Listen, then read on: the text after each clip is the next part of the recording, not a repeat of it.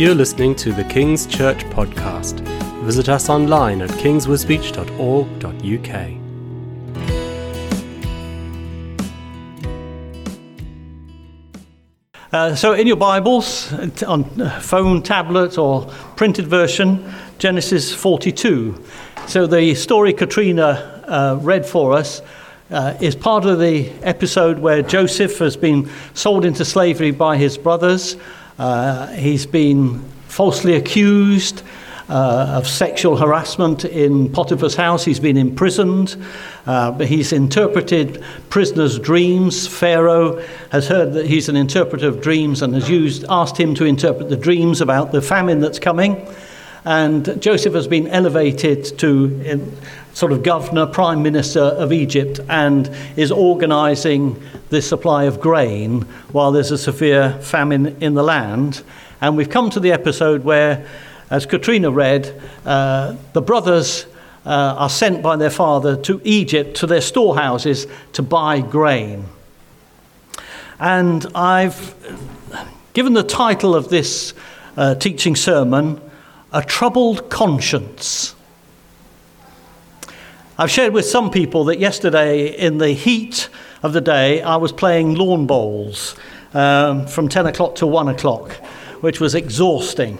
Friday night, I'd been in another competition. Glenn, Beverly's husband, is in the same club as I am. And Friday night, I won the competition. Whoa! I've been in 4 finals and I've only won 1. But yesterday, I was playing this competition and I got through every round. I beat everybody who I played up to that point until I got to the semi-final. And then it was a very close match. And at the last end, I thought my opponent had beaten me. And I was prepared to concede the match. But he said, I don't think my bowl, his bowl, I don't think my bowl is within the boundaries of the game. I said, oh, he looks it to me. He said, no. So they got the measure out, and his bowl was outside what the permissible length. So he said, no, I'm not. If I'm going to win, I want to win fairly. Well, he did win in the end, by a lucky bowl. By a very lucky bowl, else I would have been in another final. But that comment from an unbeliever, if I'm going to win, I want to win fairly. That is the conscience that God has put in people's minds, that we have that instinctive thing. We want things to be right. Now, our conscience can be changed. We can learn what is right and what is wrong, and we need to do that as we're growing up, as children. We can also learn that as Christians, what God says is right and what is wrong.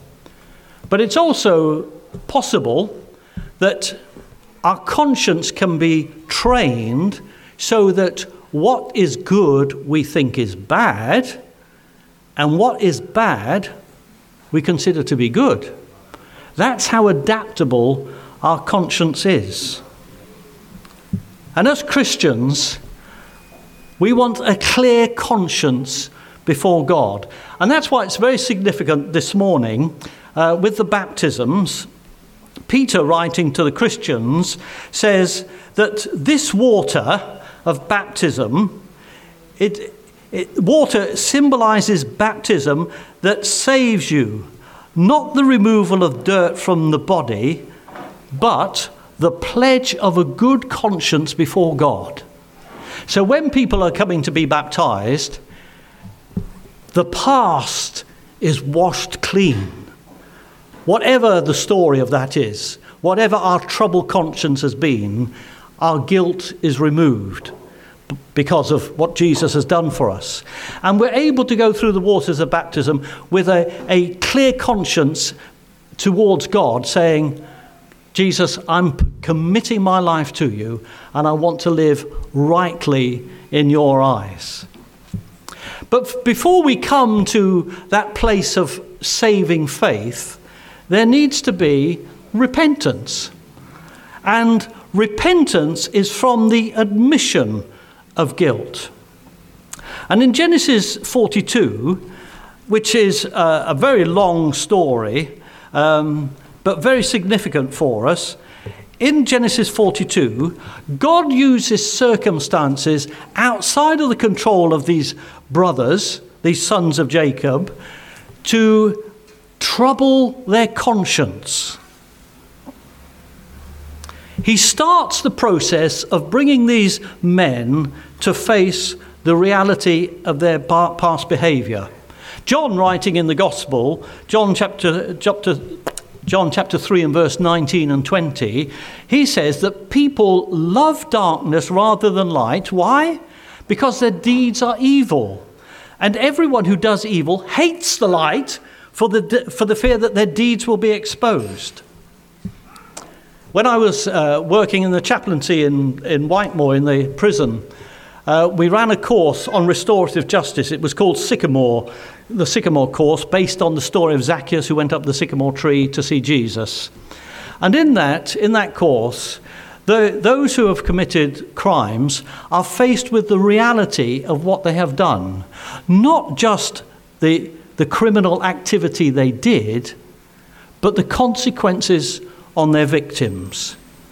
And sometimes they were faced with the family of people who have been murdered, or people whose lives have been destroyed by drugs, and people whose conscience could let them get away with it, when faced with it, then had a troubled conscience. I never realized this was what was going on. And for Joseph's brother, their past behavior is still having a profound effect, maybe not so much on them, but on their father. It says in verse 4, Joseph did not send Benjamin, the youngest son. Jacob did not send Benjamin, Joseph's brother, with the others because he was afraid that harm might come to him. He'd sent Joseph on an errand to his brothers, and that was the last time he saw him. And sending his brothers up to Egypt, I'm keeping Benjamin here. I lost Joseph. I'm afraid of losing Benjamin. Jacob thinks Joseph is dead. That's a story the brothers have told their father. So he wants to keep Benjamin at home. So the brothers go up to Egypt. And when we read the story, some people are a bit alarmed that here is Joseph, the brother, now in a very commanding position. The brothers come in, and it seems as if Joseph gives them a very harsh welcome. We portray Joseph as a godly man. Why are you treating your brothers like this? It's very interesting that in that moment there comes a fulfillment of the dream Joseph had when he was a young boy. And he did tell his family and his brothers. But do you remember the dream about sheaves of corn bowing down? Well, the brothers come in. What do? Because of who Joseph is, they bow down in his presence. Now, Joseph must have remembered that. Joseph knew who the brothers were. The brothers didn't know who Joseph was. But then Joseph takes them through a series of experiences that mirror the experience that Joseph went through. First of all, they're accused of being spies. Joseph says, you say you come here to buy grain, but you're really spying out the land. And notice their comment, verse 11. We are all the sons of one man. Your servants are honest men. Oh, well, yeah. What about the pack of lies you told your father and you're still holding secret? And so they're being wrongly accused, just as Joseph was in Potiphar's house. He says, you can have the grain, but you've got to bring Benjamin here. And they say, oh, no, our father is old, you can't do this to us. So now you're concerned about your younger brother. What concern did you show for me when you put me down in the pit? and sent me off as a slave to Egypt. Okay, well, to prove you're honest men, what I'm going to do, I'm going to keep one of your brothers here. So Simeon is taken into custody. He's bound like a prisoner and kept in custody.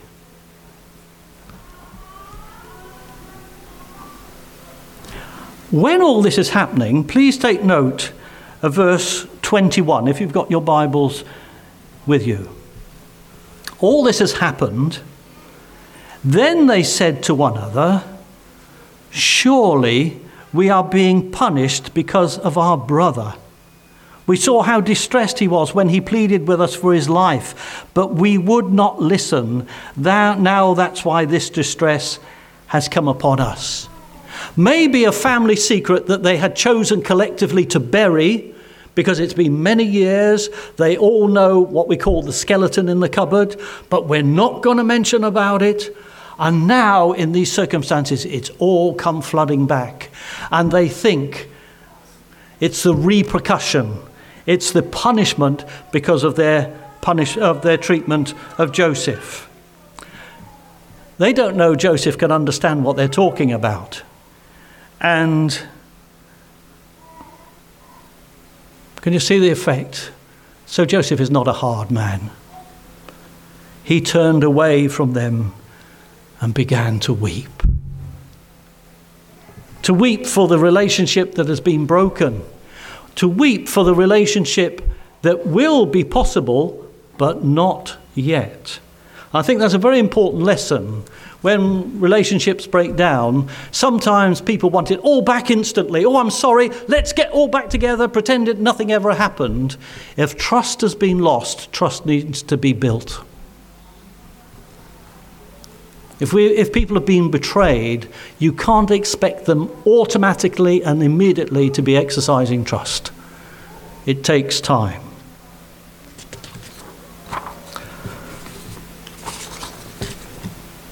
They pay for their grain and they go on their way home. Verse 27. At the place where they stopped for the night, one of them opened his sack to get feed for his donkey, and he saw his silver in the mouth of his sack. My silver has been returned, he said to his brothers. Here it is in my sack. Their hearts sank, and they turned to each other trembling and said, what is this that God has said? What is this that God has done to us? Now they've pleaded that they're honest men, and they haven't stolen the grain. They haven't connived to pinch back their silver. They've no idea how this money has got back in this man's sack. And now they're in trouble. They are honest, but now look, we've robbed the governor, we've robbed the prime minister. What on earth is going to go on now? And that fear of being falsely accused again, just as Joseph was in Potiphar's house. And they interpret it, because they are men who believe in God, they interpret it that the hand of God is in this. God is doing something here which is unsettling and troubling and quite frightening. And the fear is that they've been confronted with their own behavior. To confront their own attitude, they confront their own actions. They're saying, what has God done to us? Well, can I say, what have I done? I've done nothing. And yet, here's the silver in my sack. And then it goes further. When they came to home to their father and Jacob, they each opened their sacks, and they've all got the silver back. Oh my goodness me. As they were emptying their sacks, there in each man's sack was his pouch of silver. When they and their father saw the money, they were frightened. Jacob says to them, you've deprived me of my children. Joseph is no more. Simeon is no more. He's up in prison in Egypt. And now you're saying you've come with this message. You've got to take Benjamin back. Everything is against me.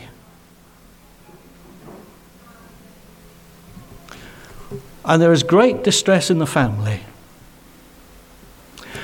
Now, as Christians,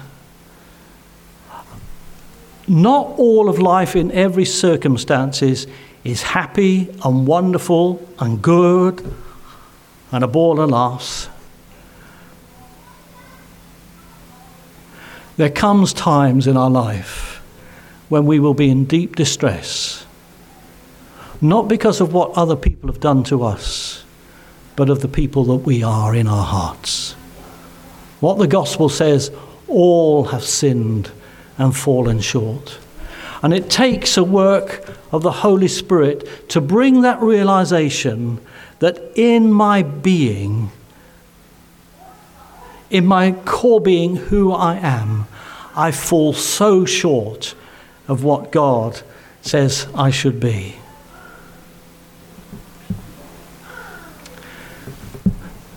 I'm not going to ask for a show of hands, but if you've gone to the shop, and these days, those people that still use money, yes, and you hand over the payment, but you're due some change, and they take the change out the till, and they give it to you. You're walking out the shop, you realise they've given you too much change. What do you do? Do we go back and be honest? Is our conscience so sensitive that I cannot take this money because it's not legitimately mine? Now these brothers, they're in a quandary. They've got money that wasn't theirs. It's been put back. How did it get there? We've no idea. We went to buy it and now we've got the money back. What do we do about it? How can we put it right?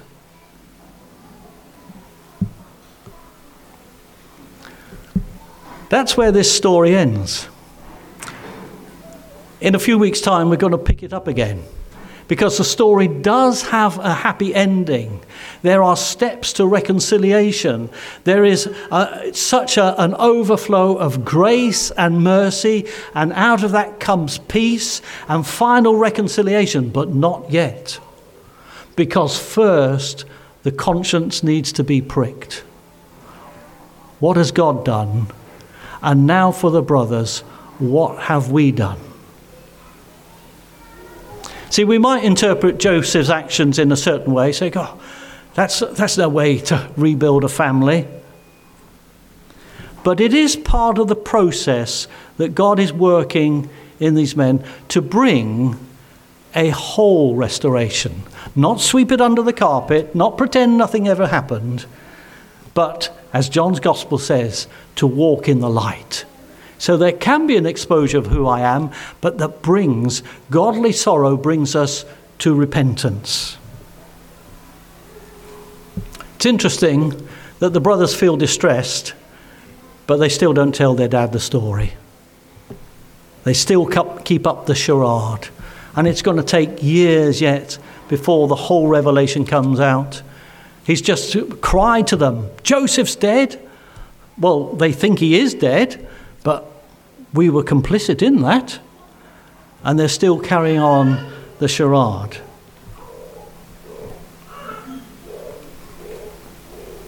Let me bring you some good news. In John chapter 16 and verse 8, Jesus talks to the disciples about the work of the Holy Spirit. When Jesus leaves, he says that the Holy Spirit is coming. And in John's Gospel, Jesus often talks about the work of the Holy Spirit to the believer.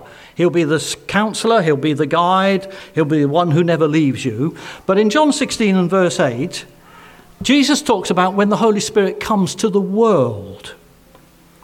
And he says, John 16 verse 8, when he, the Holy Spirit, comes, see the first thing he says that the Holy Spirit will do in the world, he will convict of sin. This is the only mention in John's Gospel of Jesus talking about the work of the Holy Spirit in the world. And his first job is to convict of sin. Oh, we're meant to make people feel better. We're meant to, come on, have a laugh, join the club. Life is going to be good. But the first step to faith is repentance. And repentance from what? from sin. Repent, believe, be baptized. And then John, quoting the words of Jesus, tells us what this sin really is. It's not that I kept the change from the till in Tesco, though that is wrong. It's not that my temper always gets the best of me and I speak out of order, though that's not good. He says, in regard to sin, because people do not believe in me. And the biggest sin, the primary sin in the world, is that people have not accepted the gift of God, which is Jesus Christ, our Lord and Saviour. And why don't they accept him? Because he goes on to say, because in regard to righteousness. Because if you talk to most people out in the world, they will say, I'm good enough.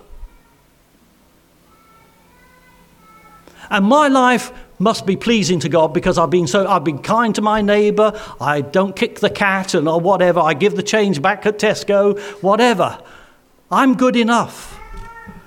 And they don't accept the righteousness of God, which is holy and perfect and good in every way.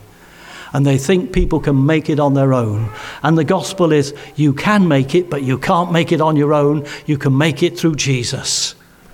And to reject him is to reject the plan of salvation, the only hope for the world. Because there is judgment coming, as the Holy Spirit reminds people too. And that's why it's so important on this day of baptism. The blood of Jesus cleanses us from all unrighteousness, but as we go through the waters of baptism, we're declaring, I can't do this by myself. I'm not good enough. But Jesus is good enough, and he accepts me as I am, forgives my sins, and makes me his own child, and I'm into the family. Now life can begin to be good. So this water, it's not for cleaning the outside.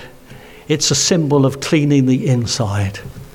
And once we're cleansed from guilt and shame, then our lives become a temple, a dwelling place for God, and the Holy Spirit can fill us to overflowing. Just as the water will overflow on the outside, so today we're praying the Holy Spirit will fill to overflowing on the inside. And that's the gospel. That is the gospel. You might start off with a troubled conscience, but then we come to the point where, as Paul confidently says, now there is no condemnation to those who are in Christ Jesus. And whom the Son sets free from the past is free indeed. Amen. Amen. Amen. Hallelujah. Hallelujah. Can we pray?